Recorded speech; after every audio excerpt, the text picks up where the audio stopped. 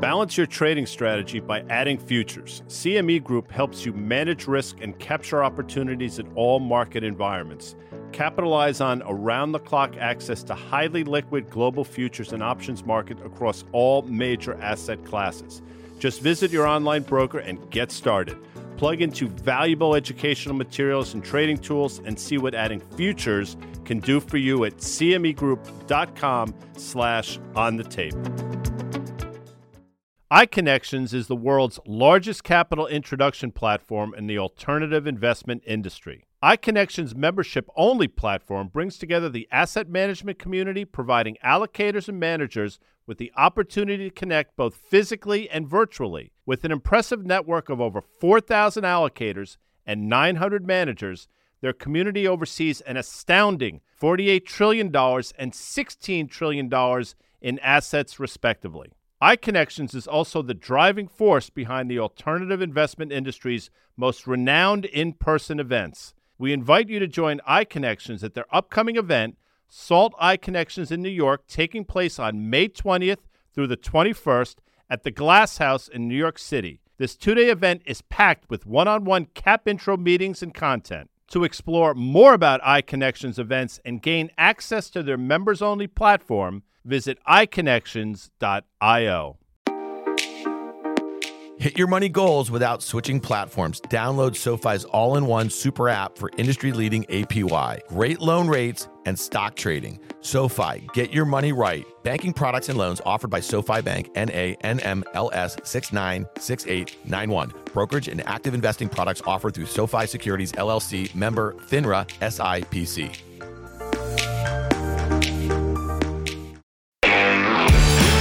Welcome to the Monday edition of On the Tape. I'm Dan Nathan, joined as always by Guy C. Adami. You can guess what the C stands for. And of course, Liz Young. That would be EY from SoFi. She is the head market strategist over there at SoFi, where you can get all of your money right in what, Guy? You get all your money right all in one app. One application. A guy will jackass it over to the App Store and maybe buy one of those. Well, it's funny you say that because we had a lot of rain in the New York metropolitan area this weekend, and the application store that I go to was actually closed. First time it's happened in quite some time. A little flooding in your App Store. They had to debug that thing. Liz, good to have you here in studio. How about that? We're going to do what Guy sometimes likes to call a hot 30, right? We got 30 on the clock here. We're going to rip through it. We're going to go through a whole host of things that are going on in the markets. Over the weekend, it's a pretty interesting weekend. A lot of anxiety over what might not happen to the government and their employees and their debts and a whole host of other things. But crisis averted, we're going to hit that. We're going to talk about recession warnings. We're going to talk about the equity risk premium that our good friend David Rosenberg, and our friend Doug Cass has been talking a whole heck of a lot about of late here, and a few other things we're focused on this week. First, a little housekeeping though. Guy, you, Carter, and I did a very special market call Friday afternoon. We were focused on 3 ETFs. It would be the TLT, the XLE, and the UUP. We were focused on rates,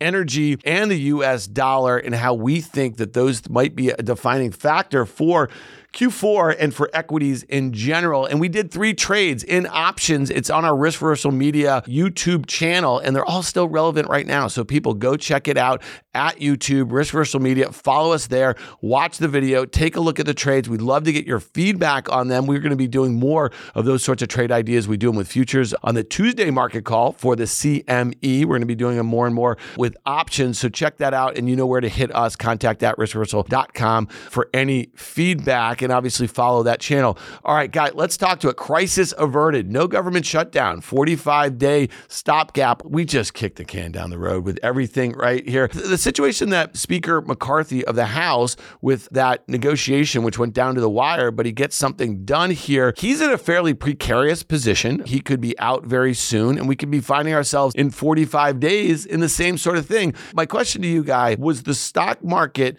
and certain fear gauges, if you will, were they pricing in the potential for a shutdown? Because Friday afternoon, it really felt like that's where we were going, but the stock market wasn't at all panicked. We did sell off late in the day, but it wasn't like 20 plus readings in the VIX. I don't think so. And I've said for a few weeks prior that I don't think the market was pricing in the potential for that to happen. I thought they'd push it to the 11th hour. I thought there'd be a lot of rhetoric. I actually, be honest with you, I thought it would actually last a couple days and then they would sort of reconcile it just to push the envelope, but they got it done. But to answer your question, I don't think the sell-off we've seen in the market over the last couple of weeks was it all predicated on this government shutdown. It's hard to prove that, obviously, but I don't think that's what it was. There are other factors at work here. With that said, 45 days later, and that comes really quickly, we're going to find ourselves right at the forefront of this again. And quite frankly, I don't think anything will be done in the interim. And that will take us, by the way, and I hate the term, but it'll take us right up to holiday season. So I'm sure people will be thrilled about that. The government doesn't seem to work. The only thing more embarrassing this weekend was NBC's Open last night for the football game, where they explained to people that had never seen a football game before who Travis Kelce was and who the Packers were. That was an absolute embarrassment, but we'll save that for the radio show. Will we, Liz? I missed that because the Packers played on Thursday this week, and I was busy last night doing other things. Also, I did see that the Jets were in a world of hurt. I turned that game off pretty quickly, too. What do you mean they explained who the Green Bay Packers were? So that Carson Daly gentleman was, I guess he's on a show called The Voice or one of the, they're all the same show. Prior to kickoff, he was on the set of The Voice with his compatriots, and he decided that and I can't even believe I'm going to use this term, but I'll use it, for the Swifties out there who wouldn't be able to identify a football if it hit them in the face, who Travis Kelce was and who Patrick Mahomes was and who the Kansas City Chiefs were and those types of things. It was an abject embarrassment. The fact that they kowtow to this person, to me, is just insulting. Anyway, sorry. Yeah, but Liz, the split screen between the two boxes with T Swizzle, with Ryan Reynolds, Blake Lively, they're all like yucking it up there. And then you go and Aaron Rodgers, and I felt for him, especially with that mustache. It's not even Movember yet. You know what I mean? His leg up and everything like that. Your guy is not doing great. When did he become my guy? I don't know. He was your guy for all those years in Green Bay. All right, Liz, let's talk about this, though. So, Friday afternoon, late day sell-off. Overnight, the futures were up, and now we're approaching the open here, and they're down, let's say, 20 basis points, or probably 1% off the highs. Today is October 2nd. We know that kind of new money phenomenon, especially after a really hard September. Thoughts on the initial enthusiasm, and again, the overnight session's a bit of a fugazi. We're basically, folks are selling them off here, and it'll be interesting to see what the week or how it plays out if we have more of the last 2 weeks. What are your thoughts here on that initial enthusiasm waning? First of all, it's October 2nd. It's my sister's birthday today. Shout out to happy Samantha. Birthday. Yep. Some of the enthusiasm that I think we saw last night when futures opened was silly, in my opinion. I would like to use a stronger word, but this is a family program. It was silly because it was as if, okay, we averted a shutdown and we're supposed to give the government some kind of trophy because they didn't shut down, which is ridiculous, right? So I think giving that back, because that enthusiasm wasn't really warranted, giving that back. Now, again, we're not down that much in the futures right now. But I think part of this, and I agree with Guy, I do not think that the recent sell-off had anything really to do with the government shutdown. I think that was just a notch on the wall of worry that we talk about, something that could have come in and made things worse, but it didn't, luckily. The sell-off, I think, still has momentum to the downside, and there's still appetite to sell because of the weakness that now has shown up. The piece that I wrote last week, and I know we did Market Call live. Yeah, we did. Stage. That was fun. It was. Yeah, Zeta Live, baby. So we didn't really talk about the piece much, so I'll talk about it now. It was called Paper Cuts, and it was about the weakness that's happening under the surface. So we don't have 1,000 cuts yet, but we have enough that it's a nagging pain and it's annoying. You've got 50-day moving average rolling over. You've got number of stocks trading above their 200-day, going down by the day. You've got the relative strength indices, the number of stocks that are trading under 30 RSI, going up by the day, right? So there's just this sort of quiet weakness that keeps going on, and investors see it. We know it's there. We're also at that point now where we're not sure if we're done with the hiking cycle. Yep. We're probably done with the hiking cycle, but if we're not, we only likely get one more, and that's it. But now we have to sit. Can I just push back? And I think Guy might actually have something to say here too. So that is the consensus. If you look at the CME Fed Funds tracker, it's less than 20% chance at the November meeting that there's a 25 basis point hike. But to Guy's point, and I give him credit because I've been pushing back on him about this, is that if we do see these CPI readings continue to go higher and commodities and like that consensus that we're closer to the end of rate hikes versus it is going to go out the window. And therefore, so what does that mean for equities? And we're going to talk a little bit about equity risk premium, like I mentioned, but like to me, that's a really bad scenario if that's what the consensus is right now. Let me just quick finish the thought here. Some of the stuff that I mentioned, those little indicators that are showing weakness, they also show that we're not nearly washed out. We haven't even gotten into correction territory. We're not in oversold conditions. That's why I say the momentum is still to the downside. We needed a correction to get valuations back to where they should be. Equity risk premiums still way out of whack. But to get valuations back to a more reasonable place given where yields have gone, we needed it, but it's not over yet. We didn't really even correct yet. So I think there's more to come. It's interesting. People, it's so funny. The market sells off for 2 days, and the choruses of the market is oversold conditions are as loud as possible. The market go up for a month straight, literally, and you never hear the term overbought. It's just so funny how people's, just the psychology of the whole thing changed. And it's real quickly about paper cuts. I've snapped fingers. I've cracked ribs. I've broken toes. I've had all kinds of separated shoulders, You've got ruptured your ass appendix. kicked in Wisconsin. I got to tell you something. Paper cuts are more painful than all that stuff put together. It's incredible. You wouldn't think it'd be that painful. It's like, ow. Sorry. Well, that's what death by 1,000 cuts. That's where the expression comes from. Yep. It's not fun, I guess. Our main man, Carter Braxton Worth, had a note out yesterday, and he's doing his thing as usual, just brilliant. And the title was tedious, wearisome, exhausting, and then actually trying, tiring, annoying, draining, exasperating, maddening, vexing, and galling, and lousy. And then he says the end of Q2 2021 to the end of Q3 2023, we are unchanged in the S&P, and we'll throw that note or a screenshot of that in the show notes here. And it's interesting because, that low from last week when we had that reversal, I think it was Wednesday, I think it was like 42.20, which was the exact level, guy, of the June 1 breakout. We had been talking about that consolidation just below 4,200 for April and May, and we got that breakout. So we've round tripped that. The 200-day moving average, which has been rising, but it's flattening out at 4,200. What do you make of that? Carter's going back 2 years, we are unched, okay? But now we're back to that breakout level on a short-term basis here. And it really feels like for the first time in a while, that 4,100, 4,000 could be in the cards in the S&P.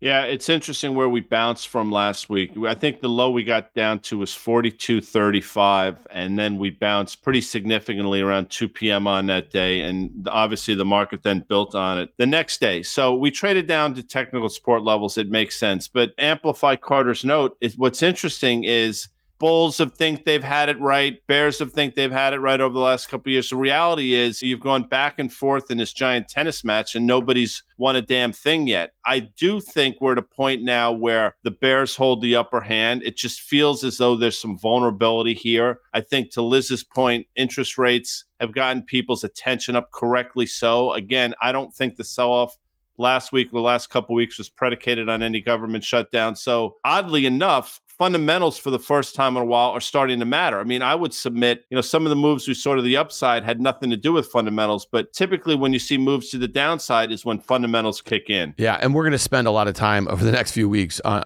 Q3 earnings. That's going to be the story, so getting back to fundamentals. But Liz, I guess what's different now with the S&P unchanged on from those 2021 levels is that we have a 10-year at 4.63. Yep. We have crude oil at $90. We have the Dixie index at 106.5 right now. And those things don't appear to be abating. And so if you're talking about late cycle, for the economy, if you're talking about companies that have pushed through as much of the cost, the higher input costs as they can towards consumers, and we've hit peak, let's say, margins for these companies, that means under all those circumstances, to Guy's point, valuation for the first time in maybe a year becomes an issue. And let's be clear, 2022 was a valuation reset, many parts of the market. And I love your note because I did read it last Thursday. I know we didn't talk about it, but these have been things that Danny, Guy, and I have been talking about for a while, and with you on Market Call and the like here, is that all of a sudden, here we are now, and it feels a lot like late 2021, where a lot of folks were just looking at the strength of the economy and a stock market that was making new highs seemingly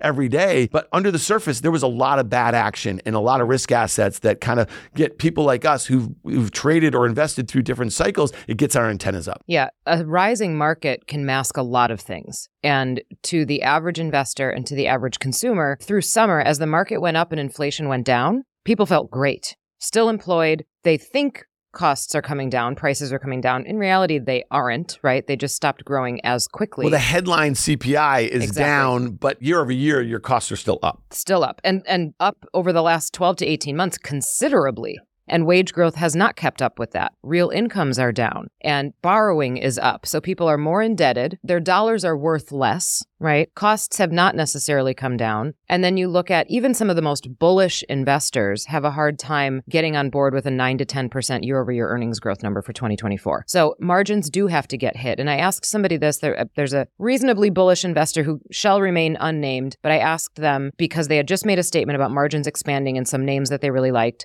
in 2024. And I said off the record, you must believe then that there's cost cutting coming because we can't assume that pricing power is going to continue and they can pass it through and revenues are going to grow that way. So you must believe cost cutting is coming. And they said, yes, I do. In the form of labor cuts. It's already actually begun little by little, but it will probably accelerate into early 2024. So it has to happen, right? So even if margins get maintained, the news story will be that jobs are falling or that unemployment is rising. Because in order to maintain margins, that's what is probably going to have to happen in a lot of these companies.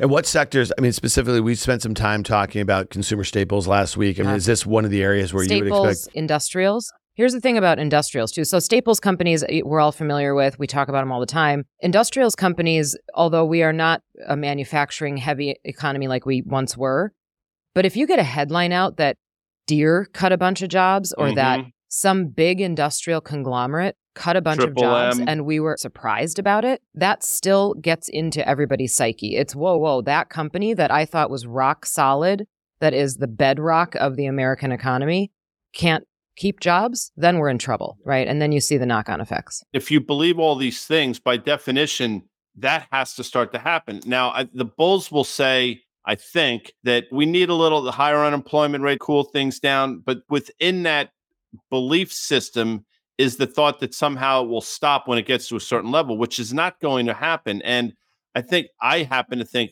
people are going to be surprised how quickly we go from the current unemployment rate, which is whatever the hell it is, 3.7 to a 4.5 handle. I think that can happen a lot faster. And I think the headline of that is going to correctly spook some people. I agree. And if the market is a discounting mechanism, that's what this kind of sell-off of 7.5% in the S&P from the highs might start telling us a little bit. And we just mentioned earnings, and I think it was a really interesting note. We've been talking about this, I feel like for weeks now, we've been talking about the underperformance in bank stocks. In the Wall Street Journal this morning, though, there is a note, rising rates likely to hit banks' balance sheets in a quarter. We talked about Jamie's crying over the last couple of weeks. Jamie Dimon has been highlighting, at least his tone suggests that Q3 or whatever they have to say about the current environment is not particularly great. And I just think that this is the point, and we made this again and again, but I'm glad that it's in the Journal this morning. A surge in interest rates likely worsen unrealized losses on bonds and loans held by U.S. banks in the third quarter, further straining their balance sheets as they face pressure to pay more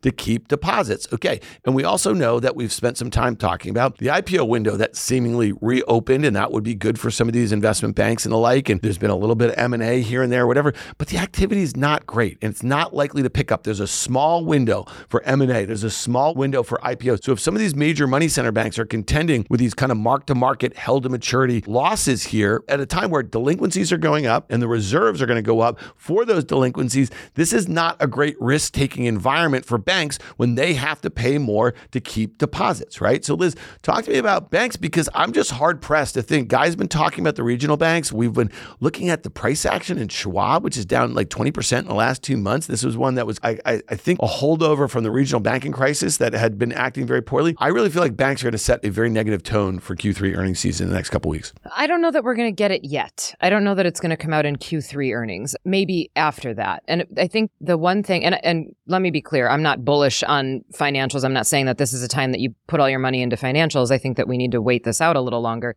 But the thing that we have going for us in financials is that if it comes out that there is a bigger problem, the regional bank crisis was saved, not solved. If it comes out that there is a bigger problem or lingering issues, or that commercial real estate becomes a blow-up issue, none of that's going to be a surprise. So we already know some of these risks. These won't be out of left field black swan events that suddenly there's a regional banking issue. The mark-to-market thing is probably not going away anytime soon, especially given where treasuries are. And to your point, the more that they are competing for deposits, the more that they're trying to lend, the more reserves that they're required to hold. Those reserves are required to be held in certain types of securities. The mark-to-market thing just gets worse and worse, right? So we understand the math of that. I think it is a positive that we already know it's happening. I want to go back, and this doesn't necessarily have to do with financials, but I want to go back to the unemployment thing just for a second and say, if you're hanging on the economic strength, first of all, the indicators showing economic strength are getting less and less, right? Financials aren't necessarily a macro indicator of economic strength, but they are one of the most sensitive sectors, particularly at a time when we're worried about monetary policy and financial conditions taking us into a contraction. So banks are going to be much more sensitive to that. But that macro indicator of unemployment that we're all staring at constantly, or the arguments that you hear about, it's at lows, right? Unemployment is still at lows. This is going to sound sarcastic and smug. I don't really mean it that way. Pull up a long-term chart of the unemployment rate. Guess when it hits lows? Right before it spikes up, right? You don't see the unemployment rate hit a low and then chug along at a low for years. It hits a low, we pull the rubber band back, and then it snaps higher every single time. So you have to keep that in mind. Saying something like the unemployment rate is at a low or at a cycle low or at a decade-long low is not actually a good thing. Yeah. And Guy, you just said it, 3.7 could be 4.5 like that. And if you think the stock market's still going to be 4280, to Carter's note, when we're nearing that like nice round number, that's not happening. I don't think so. And listen, my belief, it's the same way the Fed thought they could control inflation, which obviously they proved they could not control, is the same way they probably think they can control the unemployment rate vis-a-vis these rate hikes, thinking that, okay, we need it to go higher. And I understand that need, but to think they could stop it at 4.5% or 5%, I think is folly. And just to go back to banks real quick, between Citibank and Bank of America, you're talking about close to $350 billion worth of market cap. And I'm cherry picking without question, but both those stocks are at critical levels. Citigroup or Citibank, whatever the hell they call themselves now, that $40 level is a line in the sand. I got to tell you something, huge support. And Bank of America, the same way, only a different handle. You're talking about a 26 handle with a stock currently trading about $27.20 is a critical support level. You break down through that, and it's amazing. You're going to start talking about levels we last saw in the spring of 2020, and I think we all remember that. Those two banks specifically, I think, have been telling a story that the market just doesn't want to listen to. I think it goes back to that the kind of their treasury portfolio and the mark-to-market losses. And again, brings me back to kind of 2008. And I don't mean to suggest that we are on the cusp of a 2008 sort of bank-led meltdown, but we talked about it back in March. It was interesting where the Bear Stearns thing happened in early March. It looked like it was ring-fenced, right? The stock market, I think the S&P rallied at least 10% into the spring, Guy. If you recall, some of the banks even rallied back, and then the summer turned into an absolute disaster based on many of the things that took Bear Stearns down. When you think about how SVB and Signature and a handful of these banks were tidily taken care of, you had some, the backstop of deposits by the Treasury and the Feds were in there and that sort of thing. I don't know. It really feels if October doesn't get off to a good start after a miserable September, we might be talking about this a lot as we get into bank earnings.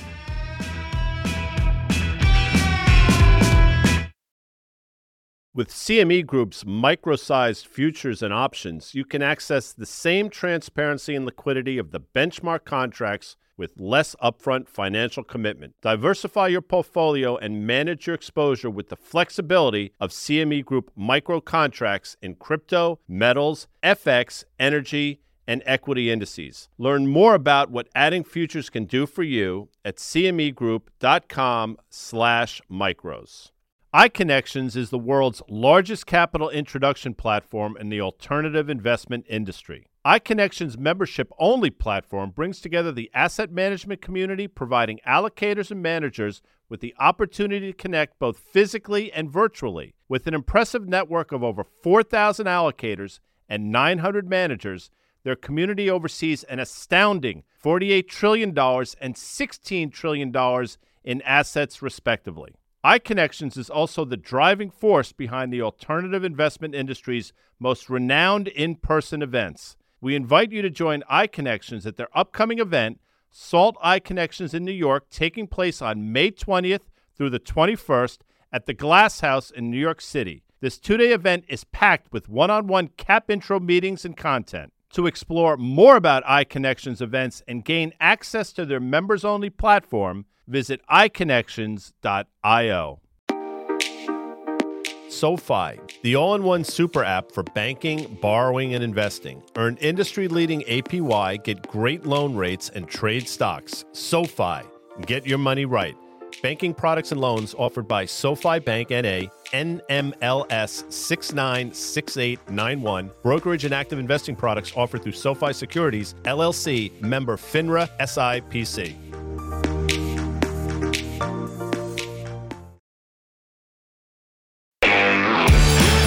I kind of highlighted David Rosenberg's piece in his Mornings with Dave this morning at Rosenberg Research. He said there are many reasons we have a bond bullish view. And just so you know, I do also a little bit here. And Guy, I think you've laid out why you think that bonds could come back in vogue, despite the fact you think rates need to go higher. But that's a bit more nuanced, and we'll cover that later. And that's why we detailed that the bullish TLT trade in the options market on Friday afternoon in that market call. So check that out at the Risk Reversal Media YouTube page. And still, I think, very active, or like that trade idea to me is in play here. But he said you can add one more to the list. The 10-year T-note yields are diverging from the direction of nominal growth against the historical norm. The S&P 500 has to correct to around 3,300, and the 10-year yield has to fall to around 3% to reestablish the ERP that is in sync with the historical averages. ERP, equity risk premium, representing the excess return of the risk-free rate that investors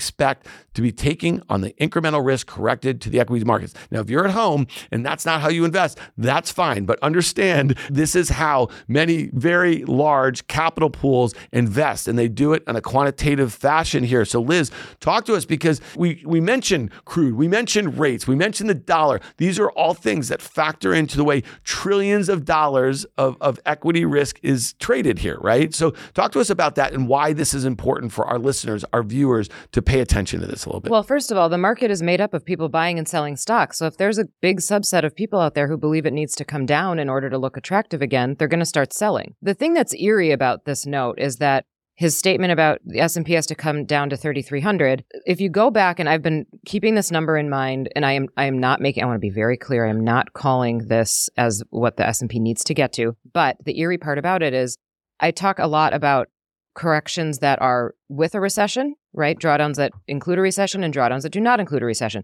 So a bear market that does not include a recession, usually somewhere between 20 and 25%. A bear market that includes a recession is beyond 30%. In fact, the average is about 44% drawdown. If you look at a 30% drawdown from the top in 2022, so 47.96, right?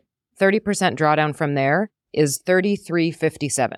So there's still something weird about that 3,300 S&P mark, that 3,300 to 3,400 S&P mark, that makes people say that's where it would be attractive, or that's where it would perhaps bottom out, or that's where things look a little bit more normal given the environment that we're in. Again, I'm not saying that it needs to get there, but it is eerie. That's the same number he uses. A couple things, Dan. I hear the word eerie and immediately think of the great movie, The Sting. You got Moxie Eerie. Get yourself a suit. That's a great scene, by the way. Do you remember that, Dan? Yeah, Paul Newman, Robert Redford, and the great Robert Shaw is one there of, I you think go. It might be my favorite actor. It's not an On the Tape podcast if Robert Shaw doesn't get a shout out. Oh, boy. Right. So let me say this as well. So you mentioned that I thought there was a scenario where yields could go lower. And I think the scenario that Rosie laid out is that. And I think it's going to be predicated on a precipitous market decline. So again, if the market were to start to head to levels that he suggested, what's going to wind up happening, I think, despite economic factors and conditions, the knee-jerk reaction will be some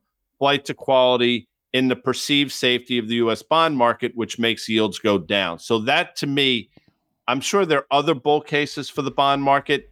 That's my main bull case for the bond market, if there is one. But that bull case for the bond market, again, is predicated on a pretty nasty equity market. And it's interesting because Liz just talked about corrections with or without recessions. And I think that's really interesting. And to me, because again, when we had the S&P down, where did it get as low in October of last year, like 35.50 or something like that. And at the time, the market was pricing in a near certainty of a recession in the next 6 months or so, right? And so that obviously didn't happen. And we can talk about what happened in March. It was added liquidity, added to the system, if you will, right, in and around the regional banking crisis, and it feel like it put it off. But to your point about the cuts here, the 1,000 cuts and not 1,000 yet, it really is speaking to a weakening economy, and maybe the stock market's starting to pay attention to it. But Bloomberg had an article, why a recession is still likely. That was this morning, and coming soon. And it says, when everyone expects a soft landing, brace for impact, because the soft landing had become the consensus. I mean, Fed Chair Powell, we've talked about his performance at his pressers after the meetings over the last few months or so. Some were perceived better than others. I think for whatever reason, people thought he did a good job. They were talking about what really felt like a base case scenario or optimism about a safe landing. But that's when the stock market started selling off. For whatever reason,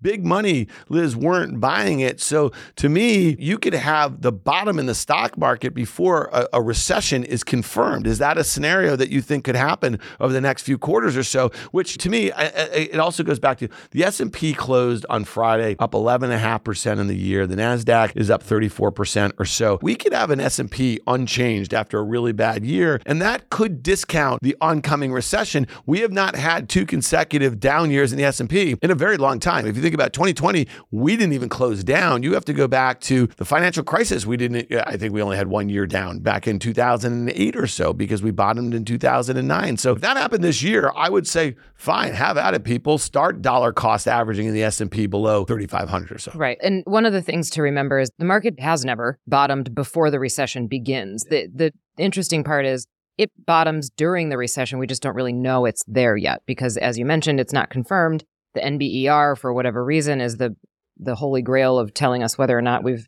had a recession. Yes, I think it's very possible that the market goes down or has a more meaningful drawdown before we really say that we're decidedly in a recession. I think the biggest issue here is that because it's taken so long, people have gotten complacent with the recession call. Maybe not so complacent with market valuations. I think we can all sort of agree on that. And even the AAII surveys have now turned bearish again. So I think investors are a little bit more rational about that. I don't see this irrational exuberance of just buying hand over fist things that are way overpriced.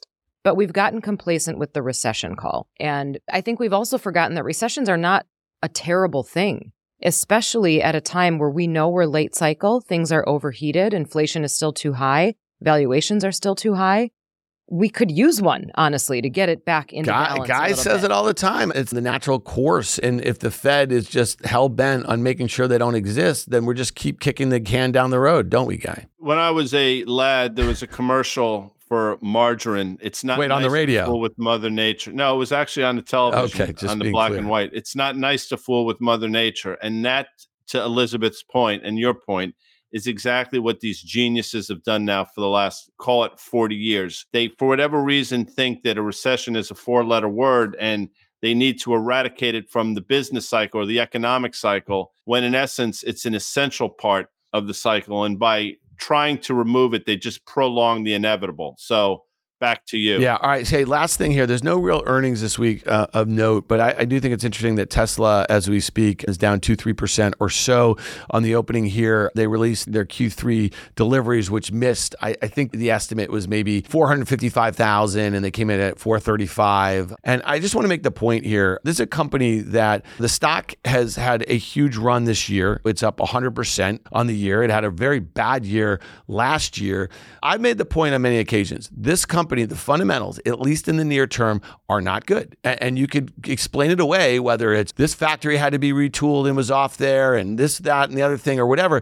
Listen, their gross margins are expected to be down 25% year over year. Their GAAP earnings are expected to be down 20% year over year, despite the fact that their revenues are expected to be up 20% this year or so. And I just want to make the point, this is an $800 billion market cap company, has more market cap than all of the autos globally. When you see, we talk about that term, the generals, and this has clearly been a general of the bull move over the last few years, despite last year's decline. The fundamentals are getting worse here. So to buy this stock at this valuation at 8 times sales and 75 times earnings, you have to believe in full self-driving. You have to believe in AI, robots. You have to believe that their market share is going to continue to go up as they move towards a lower end sort of mass market vehicle at the same time where a lot of investors are super excited about this Cybertruck, which someday might come out, maybe in Q4. They'll like here. Guy, thoughts here, because we talk about it all the time. This stock and the valuation and its market cap and the enthusiasm around it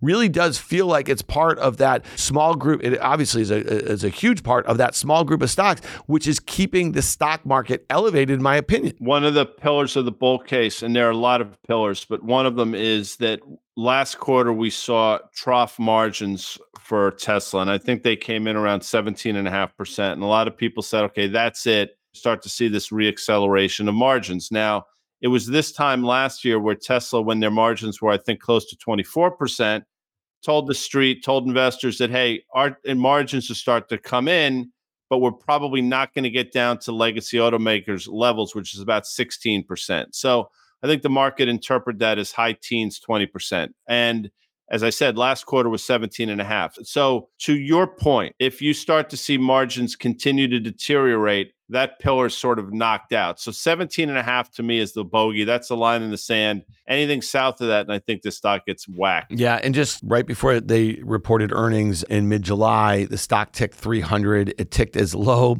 as 101, I think, in January, and is now trading at 244 or something like that. But from that $300 print right before earnings, stock traded as low as 215 over the next month. So it's had a bit of a bounce here. Let's see if the folks, the cult followers, come in and they buy this thing, because it's not about auto gross margins anymore. It's about AI and bots and the like here. Liz, leave us with a positive thought here. We covered a lot of ground. None of it particularly, optimistic, but it just doesn't feel that way when we think about the markets. And then you think about, again, going back to what we started with, the initial reaction is, woohoo, no government shutdown, buy the market. It's the first day of the month here, first day of the quarter. We had a pretty nasty last month of the quarter. What should some investors be optimistic about? I think I've used this one before, but I still really believe it. The positive part of this is that there's nobody, I feel like there's probably not many people in America now who haven't heard that inflation is high and that there could be a recession coming. And people are so much more engaged in their own investing that I'm willing to bet they're positioned more defensively than before, and more defensively than maybe they would be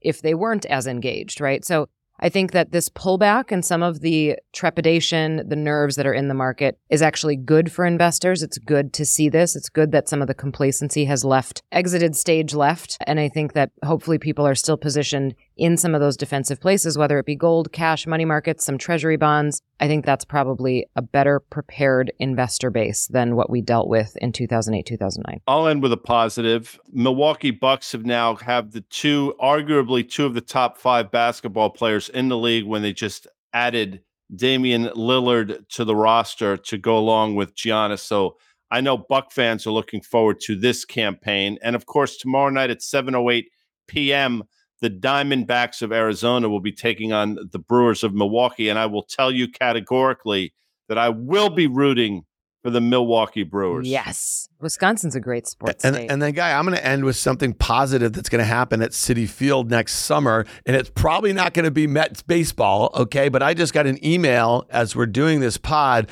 from the Foo Fighters that they're going to be at Citi Field on July 17th and July 19th. So I'm going to be there. Liz, you're going to be there with me. One of those nights you're coming here, okay? I'm because happy to do that. That is a rock and roll show. You're busy. Both of those nights, you'll be watching the Mets because they're probably away somewhere. You'll be watching them on the TV. They might actually be home. Nobody shows up for the Met games. They'd probably do it the same time. They're going to play in the parking lot. Let's play too. All right, guys, we covered a lot of ground here. Liz will be back with Guy and me on Market Call on Thursday, so check that out. Follow us at our Risk Reversal Media YouTube page. You can follow Liz on the Twitter at Liz Young Strat. Guy is also there at Guy Adami. Guy's going to have an Instagram page really soon too. Yeah, he has a Pinterest page. I don't know if you knew that. It's blowing up. He's on Pinterest.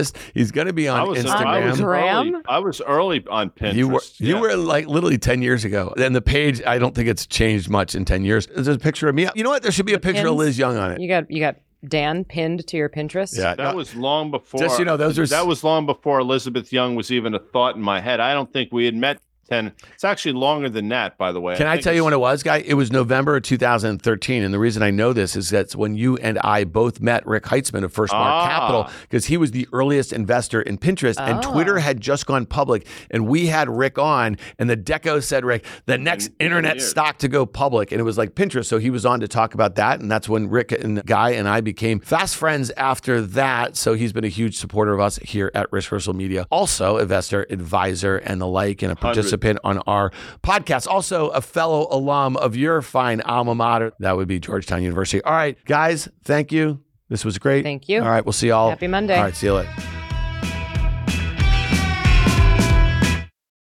Thanks again to our presenting sponsors, CME Group, iConnections, FactSet, and SoFi. If you like what you heard, make sure you hit follow and leave us a review. It helps other people find the show, and we also want to hear from you. Email us at contact@riskreversal.com. Derivatives are not suitable for all investors and involve the risk of losing more than the amount originally deposited and any profit you might have made. This communication is not a recommendation or offer to buy, sell, or retain any specific investment or service.